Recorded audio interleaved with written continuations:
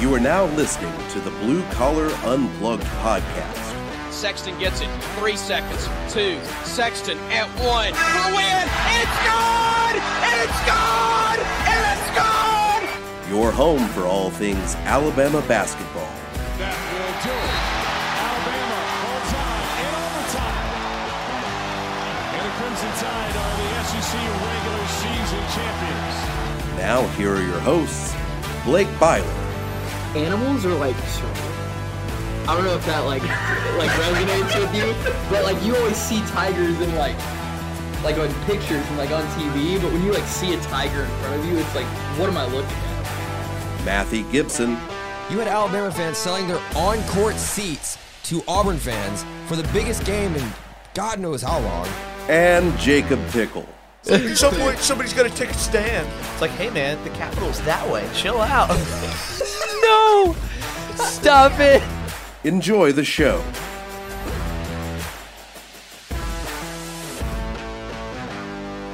All right, everybody, welcome into the Blue Collar Unplugged podcast. This is season 3, episode whatever number this is. I don't really know. But I'm your host, Blake Byler, joined as always by Matthew Gibson and Jacob Pickle. It's Feast Week. There's lots of basketball going on this weekend.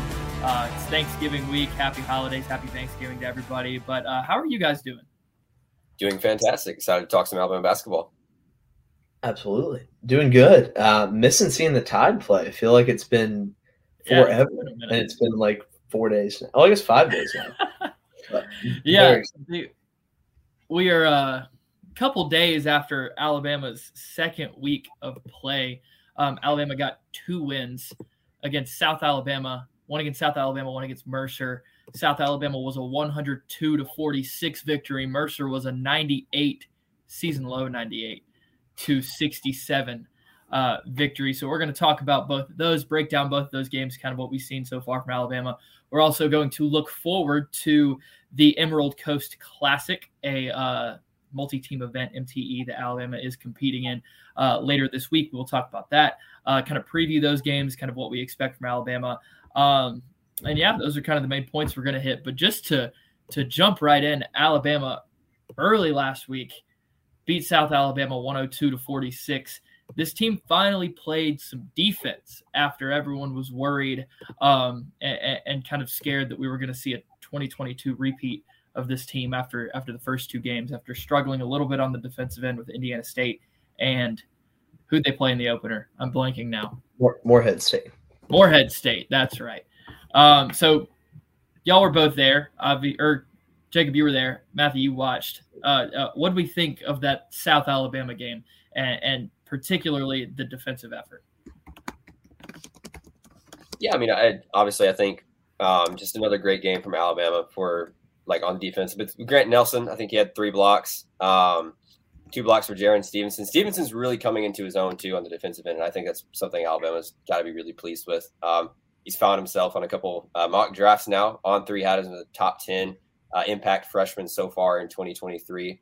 But again, this was the most complete game that Alabama's been able to have this year. Held South Alabama to 5 from 29 from 3-point land, 14 of 60 from the field. Just an all-around defensive performance. Shut the guards down off the wings. And it was just an all-around performance for Alabama, and the best one that they've put up so far this year. Yeah, it was excellent. I mean, like a complete smothering of South Alabama. That's kind of the game that I expected to see against Mercer Friday. I think South Alabama is awful, though. Like, they're bad. Like respectfully, they're really, really bad. They used to be an SEC kind of backup roster, and they're just not that anymore. But still, you got to play defense. Like the rim doesn't change, even if you aren't good at basketball. And we played good defense last Tuesday, put up some good numbers offensively. Things were still clicking on both sides of the ball. Easily the best defensive performance yet. So a lot to be proud of and pleased with. And it was very fun. It was just a good night in Coleman. Thought we were gonna 60-piece them, but 56 will do just fine. What if I told you that Mercer is 75 spots below South Alabama in Ken Palm? mean, I don't know if I believe it. Like South Alabama was bad. Eye test tells you that Mercer is a much better basketball team than South Alabama. Just Mercer's not great either. They're not. No, they're not. Comparative to South Alabama, which was disgusting. Offensively, they were a mess. Defensively, couldn't stop. And usually they're pretty decent. Like usually they're a solid team. Yeah, they're a perennial SoCon semis. Maybe sometimes getting to the tournament finals. Like, it was odd to see them as inept as they were. Yeah, I was a little bit surprised there. Yeah, I mean South Alabama usually gives Alabama games, and they last 2 years, yeah. But the biggest thing for me in that game, and it kind of carried over into the Mercer game, was Nick Pringle. And we talked about it on the last episode of the show that he had been a little disappointing through the first week of the season. I thought he didn't look very engaged defensively. His minute totals had dropped because of that. I think he only played 12 and 13 minutes respectively against Moorhead and Indiana State. And so then he comes out and Oates is very public. I think it was the pregame press conference last Monday before the South Alabama game, and Oates was like straight up, Pringle's got to be better for us. He's got to do better. He's got to protect the rim better. He's got to be more engaged. And then he did exactly that. I mean, he played 18 minutes, which was a season high at the time. 12 points, 6 of 6 shooting. He rebounded the ball better. He tied for the team lead rebounds. He had a block. I think he had another block that wasn't correctly attributed to him, that should have been attributed to him, but wasn't early in the game. And so I thought he looked more engaged. He drew a charge. He just looked like he had much more energy compared to the first week of the season. And I think that carried over as well into the Mercer game, where he put up another strong performance. He looked like a better lob threat, just kind of all around. He just looked better. He looked like a better basketball player, and that's what Alabama needs from him. They need him to be kind of the energy guy. And I think we talked about how, like, he's obviously not Alabama's best big man. And he might not even be Alabama's best option at the 5, but right now he is who Nate Oates is rolling out as the starting 5-man. And those kind of performances against South Alabama and Mercer, maybe not to the extent of the point totals that he was putting up, because it might not be fair to expect him to put up 12, 14 points on perfect shooting against SEC teams. But that kind of energy and to some extent that kind of production is what Alabama needs out of Pringle if he's going to remain a starter. Yeah, I think that's totally fair. I think that, like, you see just what a little bit of effort and commitment can do to change your outlook defensively, keep you on the floor, and keep you engaged enough to then have the presence of mind to be there on offense. He was, going 6 for 6 from 2 against South Alabama was big. Anytime we can make sure he gets his points at the rim and not have to get them from the free throw line is good. And I thought he was very efficient both ways, and just getting to his spots. And I think the lack of size from South and Mercer kind of helped play into that. But Mercer's they had a guy. What was it? It's number 9, Michael Gray. Not him. Number 9, gross. I clicked on the wrong one. My bad. Hold on. Those new number rules. Yeah, real. Mercer had a guy that was kind of like a little tough to work with. Oh yeah, Amanze Izume, I think his last name. I'm not pronouncing that right. But he was 6'9", 245, like a thick dude, and Pringle worked him pretty well. And like obviously you'll see bigger height size than that bigs in the SEC, but for Pringle to kind of show that he's not going to back down because he's got the size and the physical presence. He just has to feel confident enough to go up and just show up down low and be able to be strong in that way. And I thought he did that well last week. And hopefully we'll see that continue to translate. I think, like for your shooters, you just got to see a few go in. I think Pringle just needed to see a few good performances, realize what he's capable of again, and be able to bring that energy off the bench. Or starting for now, presumably off the bench come SEC play. Yeah, whenever you're looking at Alabama's upcoming schedule too, like obviously the SEC has a lot of bigs, but Alabama's schedule coming up in the next month has some like monstrous big men, I should say. Like, Ohio State has Zed Key, who's already really good, even though he might be a little undersized. But then you look at that tough 3-game stretch, and it's Zach Edey for Purdue. It's Ryan Kalkbrenner, who's 7'1" for Creighton.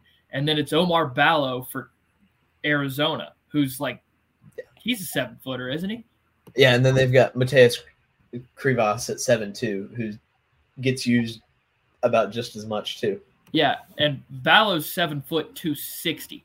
Like, these are big dudes, and it's gonna be like, I have my own theories, and we'll get to this in a week or so about how Alabama's going to get ready for Zach Edey and kind of game plans they can have.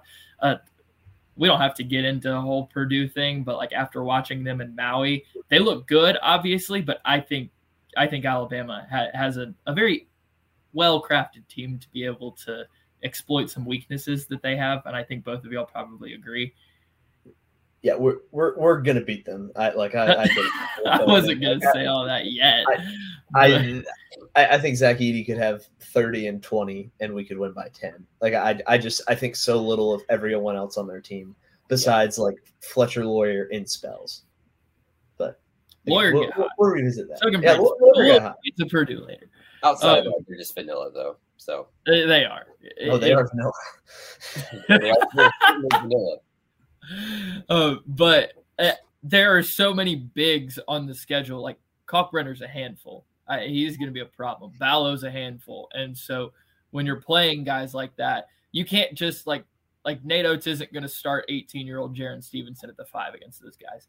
Like, Pringle's experienced. He's just going to have to, man up and get ready to go and be able to face those guys. And with the way that he's been playing this past week, we'll see if it carries over into Destin, but I think that's very important, and he's an important piece to Alabama continuing to start this season off on the right foot. Yeah, absolutely. I thought his lob against Mercer Friday was maybe the best one that he's had. Like, his one where he reached like way back for it. Yeah, like I think that may have been, like, that feels like the one that we've been waiting for since he put on crimson and white last year. I mean, he's had some great dunks, don't get me wrong, but that feels like the lob that we've been expecting from him. No, I agree. And another player that I wanted to talk about through those 2 games, and really through the season thus far, has been Mark Sears. And I think everyone kind of, especially through the first 2 games in preseason, it's really easy to get kind of caught up in the new, being like the shiny new toys in Grant Nelson and Aaron Estrada, who are both fantastic. But as we've seen through these first 2 weeks, they've been a little up and down in terms of their performances. And I think the fact that Alabama hasn't been up and down in their performances, one, speaks to the depth of this team, and we can get to that later.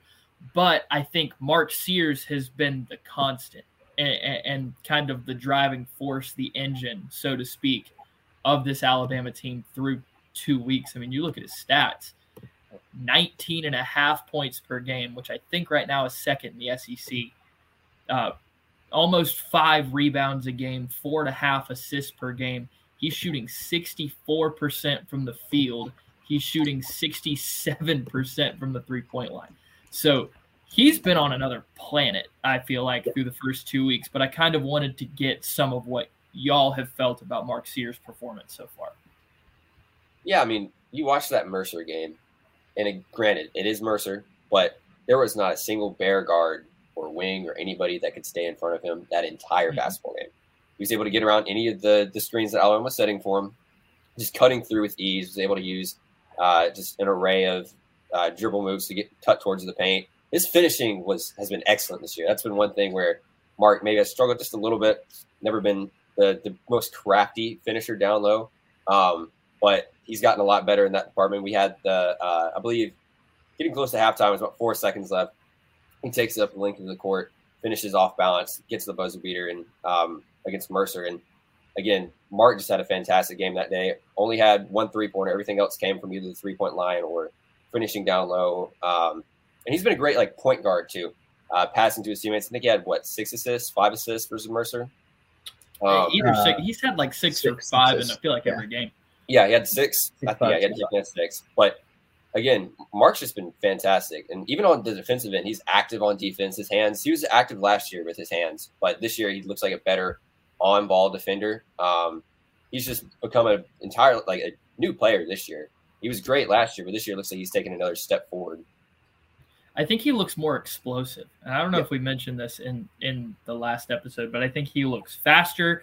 I noticed in a couple of the practices I was able to watch that he looked like a better defender, and he looked more engaged on the defensive end. And I remember talking to him at media days, and he said that was one of the points of emphasis that they gave him coming back.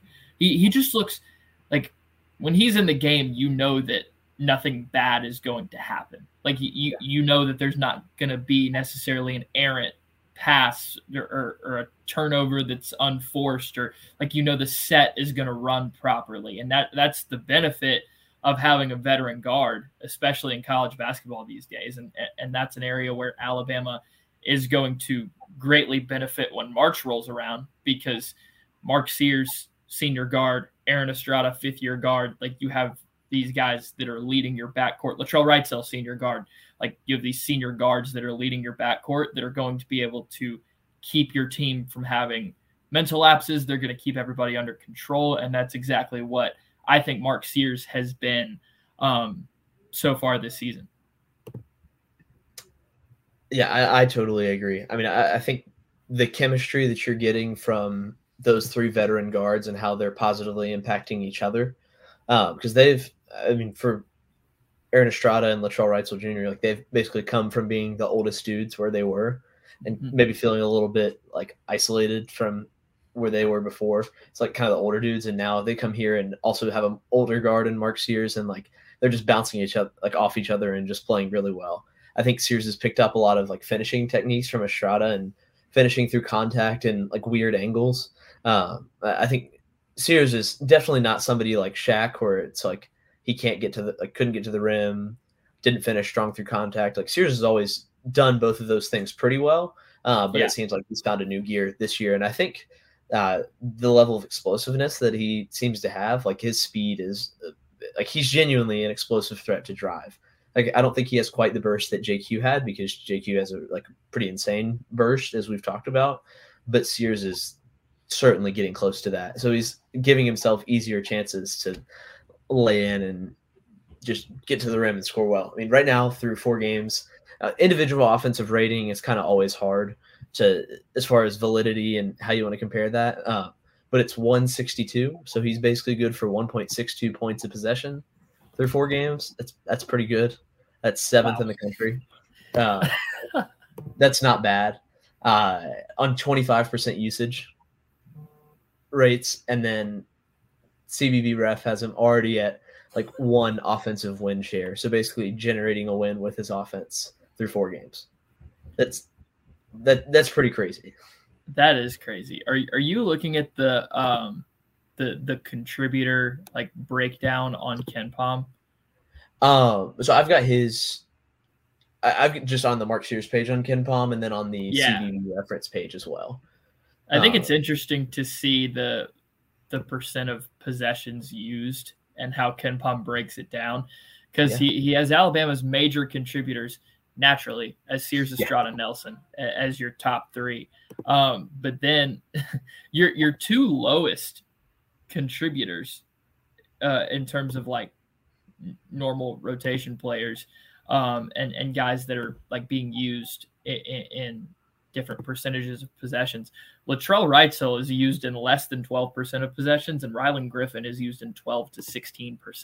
And I think if we kind of transition into a little talking about the depth, those 2 are 2 very talented scoring guards. Obviously, Wrightsell averaged 17 a game at Fullerton last year, and then Rylan Griffin was we saw his capability scoring the ball a year ago as well. And so for those 2 to be such talented guys being so low on your kind of usage scale shows how unselfish they are, I think, because they don't hunt their own shot if it comes at the cost of the team, or if it comes at the cost of the possession. Like, those two dudes shoot the ball when they are wide open and when it is the best shot.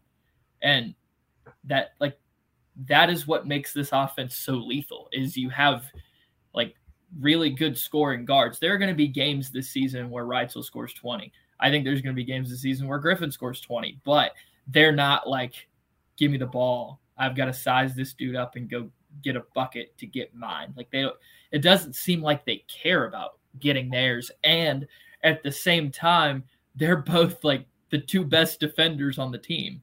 So the fact that they're not taking shots on the offensive end isn't affecting their defensive effort. It honestly seems like it's heightening it, because they look better on the defensive end than they do on offense. And that's one thing that's kind of making this team seem so good so early. Yeah, no, absolutely. Like, I think the depth, like you're talking about, is so present and there, and that is like incredibly encouraging, because I think it's actually depth instead of last year of like theoretical depth. And that's kind of I think we'll see that play out through the season. But I think last year, I mean, we saw down the stretch, like, we might have had 5 guards, but like do you like, we don't have to get too deep into it, but like, as you saw, we didn't really have 4 or 5 guards that could handle the ball and score and create their own shot. I think we actually did. It got tough because like at one point, Damari Burnett like wasn't playing anymore, and then at the same time, Griffin struggled against older teams because he was so small, and so you after really had to slap him around. Yeah, you had Sears, you had Quinterly, and then you had Bradley, but Bradley wasn't bringing you much offensively. Mm-hmm. And it wasn't that he was choosing to not give you much offensively, like maybe a Reitzel or a Griffin, but it was like he can't, because he can't shoot. Right. And so, obviously, it's I see what you mean. games. Yeah. Like, so it's hard to extrapolate out over the whole season, but I think this year is actually depth and unselfishness of like, I may not get mine tonight, but that's fine. Like, we're going to make sure everybody else gets theirs and like be able to be a positive contributor. So I think that's really, really valuable, and we're going to continue to see that play out. But I'm really, really pleased with the rotation pieces that we've seen. And we're going to talk about Mohamed Wagee. I feel like he had kind of an underrated game against South Alabama. He had 10 on 5 for 5. He had 7 boards, 2 assists. Like, he was, I thought he played really well. I thought he showed a lot of the effort and strength that we need at that extra minutes role at the 5. Yeah, I mean, you talked about having theoretical depth. I mean, this is part of Alabama having actual depth at the front court now. I mean, Wagee is another guy that's going to be able to come in there when Nelson's in foul trouble, or when Stevenson's in foul trouble, or when one of them is having a bad game and can't provide anything defensively. I think Wagee's going to be a guy that can just step in there pretty consistently, be able to be average on kind of on both ends, and really just be another rim runner and a guy that can protect the rim when they need to. And I think he's kind of done his role pretty well this year. He hasn't he was a huge foul guy at West Virginia. Hasn't necessarily had the best leg this year with it, but it's not bad either. I think Wagee's another one of those depth pieces that's going to be really valuable come March in SEC play for Alabama. Yeah, absolutely. I think he is. Yeah, another guy that finally made an impact, I feel like, was Sam Walters, and he had back-to-back pretty decent games after back-to-back good games. What am I saying? Like, he was good both games after kind of struggling the first two games of the season, first week of the season. Against South, he had 16. Wow, I didn't even realize he had that on 100% shooting. I kind of forgot that he was that good in that game. Yeah, 4 for 4 from the field, 3 for 3 from beyond the arc, 16 points, 4 boards. He wasn't as good against. Oh, he fouled out against Mercer. Still had 7. Didn't hit a 3, but he fouled out. So last season, Mohamed Wagee, I believe, led college basketball in fouls per 36 minutes. I think he's going to be beaten this year by Sam Walters. Yeah, he surely, like, Walters has fouled out in 2 out of 4 games. 9.1 fouls per 40. Can you guess the combined minute totals that he played in those 2 games he fouled out? I've got it in front of me, Matthew. Yeah, you do. Wasn't one Matthew, like 6 minutes played and he fouled out or something, right? I'm looking for the combined minute totals of both games that he fouled out. 15. It is 22. 22. Right? Did I do that 22. math right? Yeah, yes. 22. So not good. If you're fouling, you shouldn't foul out in a single game in 22 minutes. Come on, Sam. Certainly not against the competition that we were playing in those games. So early prediction on who will lead the country in fouls per 36. Sam Walters. It's Sam Walters. It's literally always Sam Walters. On his ESPN page right here. Is he what? Is he leading currently? He's got to be like up there nationally. Surely. Yeah, Ken Pom unfortunately does not do the reverse rankings. So he's just alternating 1 foul, 5 fouls, 1 foul, 5 fouls. That's been his 4 games so far. So he'll have 1 foul against Ohio State and then 5 fouls on Saturday. Jacob, did you find on your Google search what we're looking for with Sam Walters? Not quite. Now, personal fouls per game. Let me see. He's averaging like 3.5. Okay, he's actually pretty low for personal fouls per game. 3, yeah, because it's 12 total. Because it's been 1-5, 1-5. Right. No, very funny. Well, was funnier. Let's see. Ty Strickland from Long Island University Sharks is currently number 1 at 4.33. So we'll keep up with that. We'll see if Sam. We'll be watching if it continues to be an issue. Absolutely. One other player that I wanted to bring up and talk about his performance from last week before we kind of get into some Emerald Coast Classic stuff. Jaron Stevenson appeared on a mock draft. Did y'all see that? I did see that. Came in at 27th on was it Yahoo? Yahoo's mock draft? Pretty sure it was Yahoo, yes. Wow, like good for him. He's looked good. I mean, he is Alabama per Ken Pom. He's Alabama's 4th most used player. He is shooting 80% from 2, which is really good. That's good. He is, what are his averages like per game? I think it's 10 points a game. I remember, I think he's further along offensively right now than Clowney was at this stage. But I think he's a worse rebounder.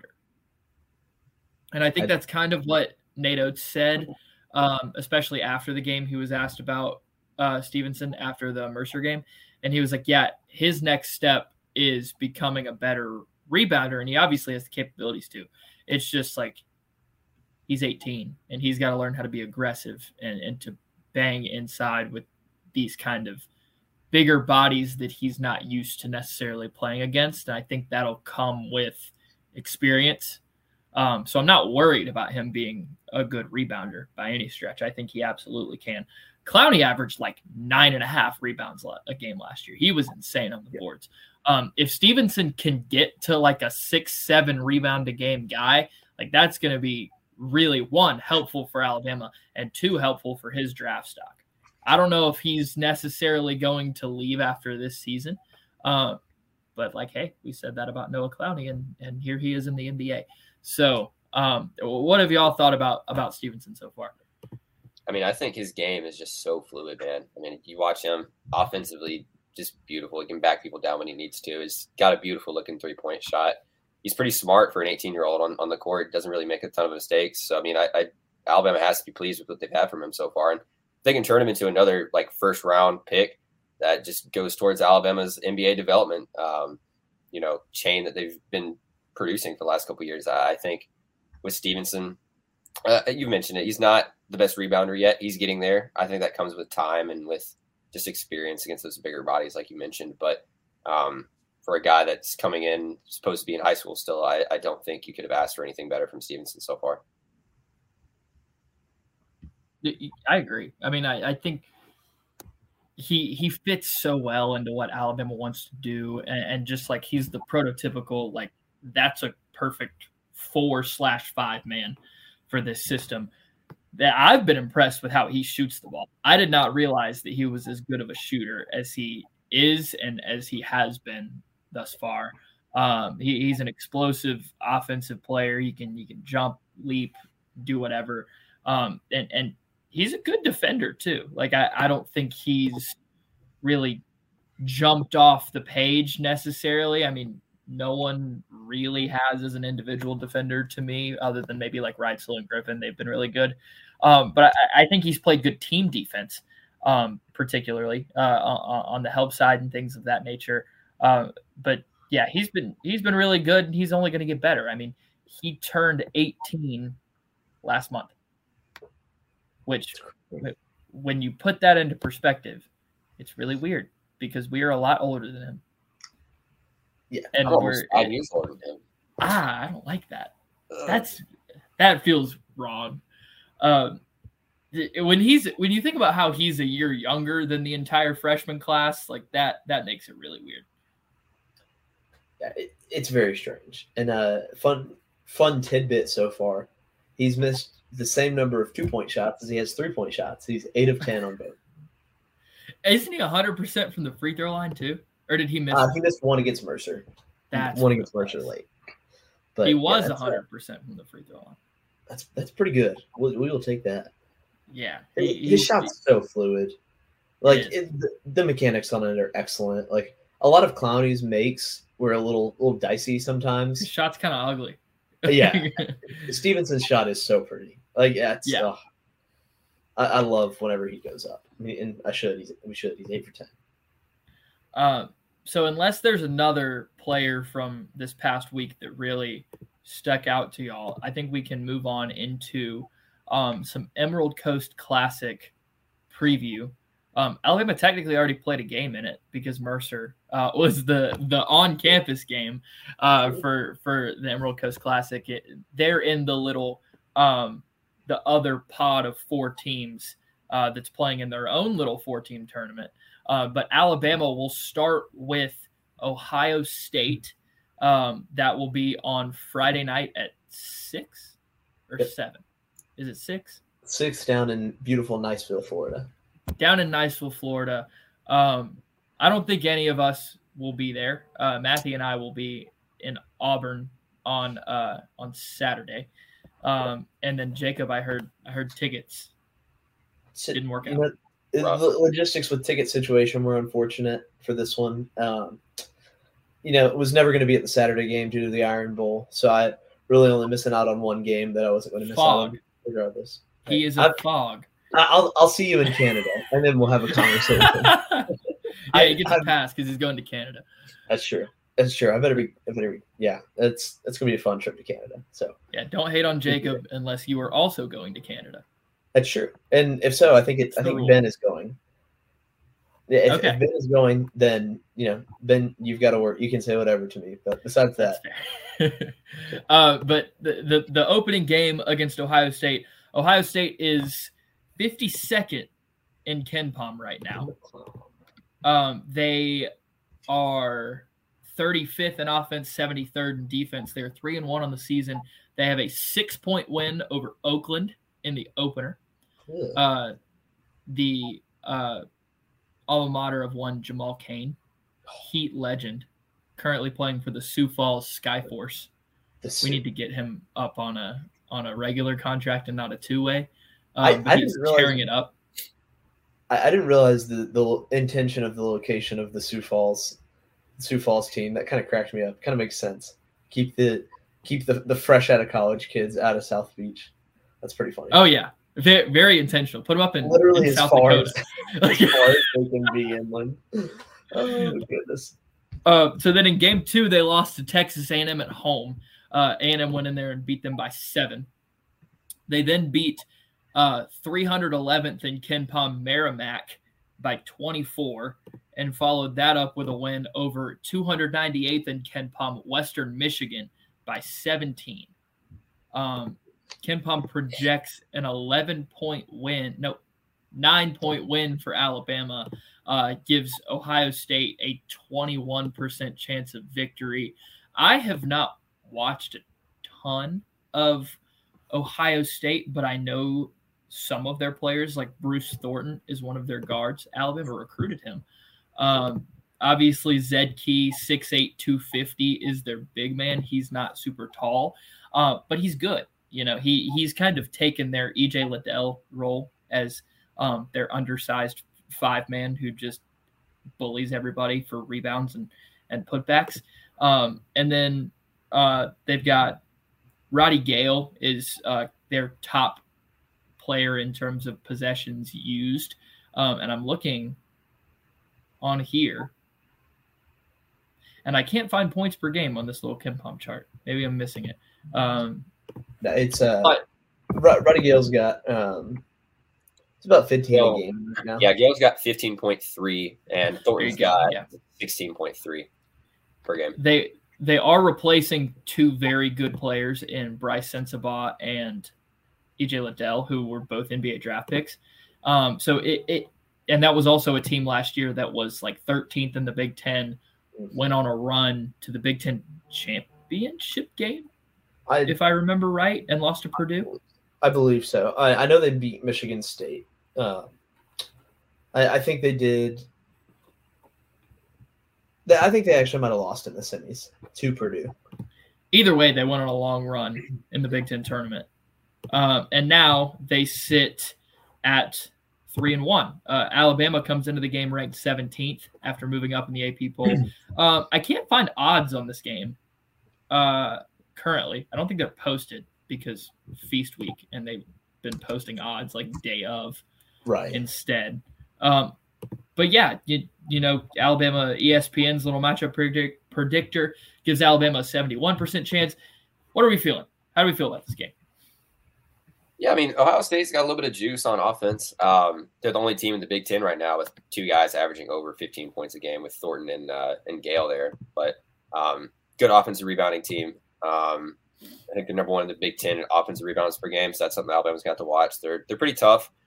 Front court's good. Back court's got some guys with a little bit of juice. So, you know, it should be a game that Alabama should be able to handle. I mean, when you look at the coaching staff, just respectfully to Ohio State, Alabama just outclasses them in that sense. I think Oates is much better coach than Holtman. And with the assistant coaching staff, Alabama's just, again, they've got one of the best staffs in the country at the moment. I don't think this game should be super close, if you ask me, but we'll see. You never know with Feast Week and when you go to tournaments like this. But I don't anticipate Alabama struggling super hard in this game. Yeah, I kind of feel the same way. I honestly, looking through their game logs so far, it kind of reeks. Like A&M without Julius, it's bad. A&M without Julius Marble still, which I don't know how long that's going to go on. I don't know where the update on the campus investigation is, but might be, just from what I'm hearing, not good. I don't know, just not super convincing wins with the play style they play. I mean, they play super slow. I think Alabama could speed them up Friday and start to show the pace and dominance and control. I think this is probably a good test, Matthew, like you were saying, for our front court to kind of show against a team who likes to primarily play through the front court offensively, and really focus in on that. With Zed Key down there, I think that's going to be an interesting matchup challenge and just something to scheme around and learn about. But a valuable test nonetheless. And I think that's probably going to be the main challenge. I think their guards are okay. I haven't watched a ton, but just looking through some numbers, I'm not super wowed. I think this is a name brand recognition MTE, but the name brand is not for Ohio State, and honestly, really not Oregon either. Going to carry super well. For both games this weekend, I know we're probably not going to super look through Oregon and Santa Clara just because we don't know who it'll be or what the situation will be, but I feel up to this point pretty good just comparing sheer game logs and performances, and just knowing the way that Alabama wants to play. It just feels like I think outclassed is pretty much the perfect word to describe how Alabama Ohio State's going to go. It may still be reasonably close, as just a high major offense defending that, but reasonably close is in like 15-20 range, frankly. Yeah, I agree. And one other thing too is Ohio State right now, they've got the 11th youngest roster in the country, and Alabama is simply I didn't know that. So Ohio State's they've got a baby team, and Alabama's team full of grown men at the moment. So I think the experience is going to be a factor there. So again, I just don't see Alabama struggling a ton. I think it could be a game where it's close in the first half and Alabama pulls away, but I just don't anticipate it being that much of a game, to be quite honest with you. I think when you look at this field, I think that Alabama, I think so, the computers think so, the polls think so, that Alabama is pretty far and away the best team in this field. I mean, Ken Palm has Bama at 5 right now. The next highest team in this field for Ken Palm is Oregon at 36. Then you have Ohio State at 52 and Santa Clara at 103.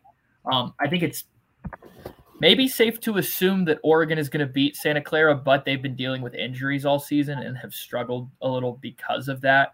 But even then, like, Oregon dealing with injuries, even if they beat Santa Clara, that's a team dealing with injuries that Alabama would be facing on Saturday.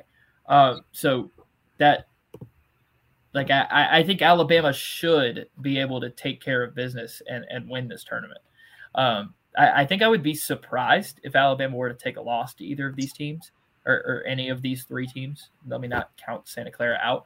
And it would also be pretty decent resume wins. I mean, Oregon would probably be a quad 1 once the net rolls around. I think they'll be top 50. Ohio State, I'm not sure. Probably a quad 2. But it's a neutral site game, so 1 through 50 would be a quad 1, which Oregon very well could be.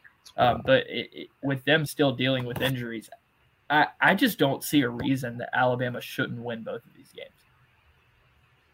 Yeah, that's kind of where I keep on ending up. Like, Alabama's basically lost the first game of the MTE, like, I don't know, what, the last 3 seasons, I'm pretty sure. Lost to... They won last year. They beat Michigan State last year. Right, we played Michigan State. That was the first time in, like, a long time that they had won the first game. I remember talking about that on here, actually. Yeah. I can't remember if UConn was the first night or not. It was Michigan State, UConn, UNC, so Alabama finished 3rd in the PKI. That's right. But before that, it's like it was you lost to Iona in the ESPN events, lost to Stanford and Maui in the mountains, lost to North Carolina in the battle for Atlantis, lost to who was it? Avery Johnson's last year. Oh man, I gotta find this now. Because for a long time, it just felt like Alabama was cursed. Just going to lose the first game. MTEs. In 2019. Oh, that was when Alabama lost to Northeastern in the first round of the Charleston Classic. Goodness, yes. Oh, yes. Then 2018, they beat BYU in the Barclays Center Classic and then played 3-on-5 against Minnesota in the second round. Wow. So it had been a while. And then even before then, in 17, they lost to Valpo in the which one was this? In the MGM Grand main event. Oh, goodness. It was rough. I remember watching these like in class, like in school. Because that's when they would play them. Oh, and then they lost to Xavier in 2016 in the Advocare Invitational in Avery Johnson's first year. These are some deep cuts. These are some hitters right here. Yeah, I'm gonna be honest. They lost to in the CBE Hall of Fame Classic to Iowa State. Oh gosh, yes. Oh, the Cyclones. The Cyclones. Alabama has been notoriously bad for a decade in these things. But I feel like that changes. I think so too. I think it's like this feels like kind of a weird event to be playing in because there's so many fields with good teams that I don't know. It's just interesting that Alabama ended up in this specific event. I know proximity for us makes sense, but like, I don't know. Just feels weird to be in this particular event in this year with all the other interesting MTEs going on. So hopefully that just means it's a easy breezy drumming of two teams, and then you get back and welcome Brian Hodgson in on Monday. Or sorry, a little early here. First. Welcome the Clemson Tigers in, and On then Tuesday. on Tuesday should be a decently fun game. That will be fun. Hard hat giveaway, all of that. Hard hat giveaway. Yeah, that was. We'll have another episode before then, obviously, to Absolutely. talk about Destin. But I think that kind of wraps up our thoughts on Destin. One other thing before we go, and kind of talk a little full scale of the SEC. Who has looked the best and looked the worst to y'all? Or maybe surprising, unsurprising? Who do you like right now out of the entire kind of grand scale of the SEC? I do really like Matthew because I don't like the answer I'm going to give. Yeah, I mean, I like Kentucky. I like Arkansas. They look really good. But UNC Greensboro. I know. But UNC St. Joseph's. Actually, I did forget about UNC Greensboro. I'm not gonna lie. Kentucky, I would feel similar, Matthew, except they hadn't played. They played Kansas close, so I feel good about them despite a weird St. Joseph's game. Because besides that, they've just Kentucky's good. They beat everybody they're supposed to. They're young. Kentucky's gonna be good. They're just babies. Yeah, they are. But Tennessee's weird to me. I'm gonna say it. I don't know how to feel. I'm not sold on their offense yet. Everyone, I was told that they were supposed to be good on offense again, or finally. You were told 30 times a game by Jay Billis that they got better with Dalton Connect. I also think it's just Next, and they're just saying good. Yeah, maybe you're right. But I'm gonna keep saying Connect. He's good, but they're still like they guard and they're physical and like they do all those things, but they're not making like they don't have dudes that make open threes and they can't score really. They left Maui 1 and 2. Yeah, obviously it was best Maui field of all time probably, but still they lost a tough one to Purdue and then they just lost to Kansas like 15 minutes ago by like 10 or 9 or whatever it was. Which obviously. Two tough losses to take, but I like what I saw from them in those games. They didn't necessarily jump out of the page, impress me. They struggled with Syracuse for like 3/4 of that game. Yeah, the offense still just isn't there. Like I haven't seen enough to think that this isn't the same kind of Rick Barnes team of the last 4 or 5 years at Tennessee. Now with that, they're still going to win games because they're that good defensively. They're still going to suffocate teams, and they're still going to win every game at home because they get away playing the most obnoxious, foul-y, slappy defense you can play as a college basketball team. And it's gross. Like it is physically unnerving to watch. And that Purdue game yesterday was like terrible to watch. Yeah, for my sickos out there, I had that on one screen and Brazil, Argentina on the other screen. And if you're familiar with Brazil, Argentina, last night was there was some fan disruption before the game. So the whole time it was just like late slide tackles, fouls, all that. So it felt like I was watching the same game in 2 different sports. That's funny. Yeah. That my question to you guys is buy or sell South Carolina and Mississippi State, both 5-0 at the moment. Mississippi State's really good. I like Mississippi State a lot. They deserve it. Kenneth, they're 25th, right? 17 in KenPom. I think like them. I like Mississippi State. I really like Cameron Matthews as a player. He's one of my favorites. Mississippi State. I think State's good. I'm not going to buy South Carolina. Not buying South Carolina at all. No, they just squeaked by Grand Canyon not too long ago. I think it was the last game. And DePaul. Yeah. And all of those teams. I don't buy them, but I'll buy like Trey Fort. I like Trey Fort for State a lot. I think he's very interesting. Yeah. That it's Alabama trip have to the an hump offense. in early January is going to be really tough. It's going to be a brawl. That's our It's gonna be really third difficult. conference game. Very interesting start. It is. It yeah, will go Vanderbilt, then South Carolina, then Mississippi State. I think that's a very interesting start. I don't think that the first four games 2-1 at worst. Yeah, the loss Alabama would should be not lose in Nashville. I don't care if it's Memorial Gym. Like Vanderbilt's not good, and then you should beat South Carolina at home. Yeah, the Memorial Gym curse is dead. It's gone. It's past. Yeah, it's very dead. But yeah, I've been impressed with Mississippi State so far.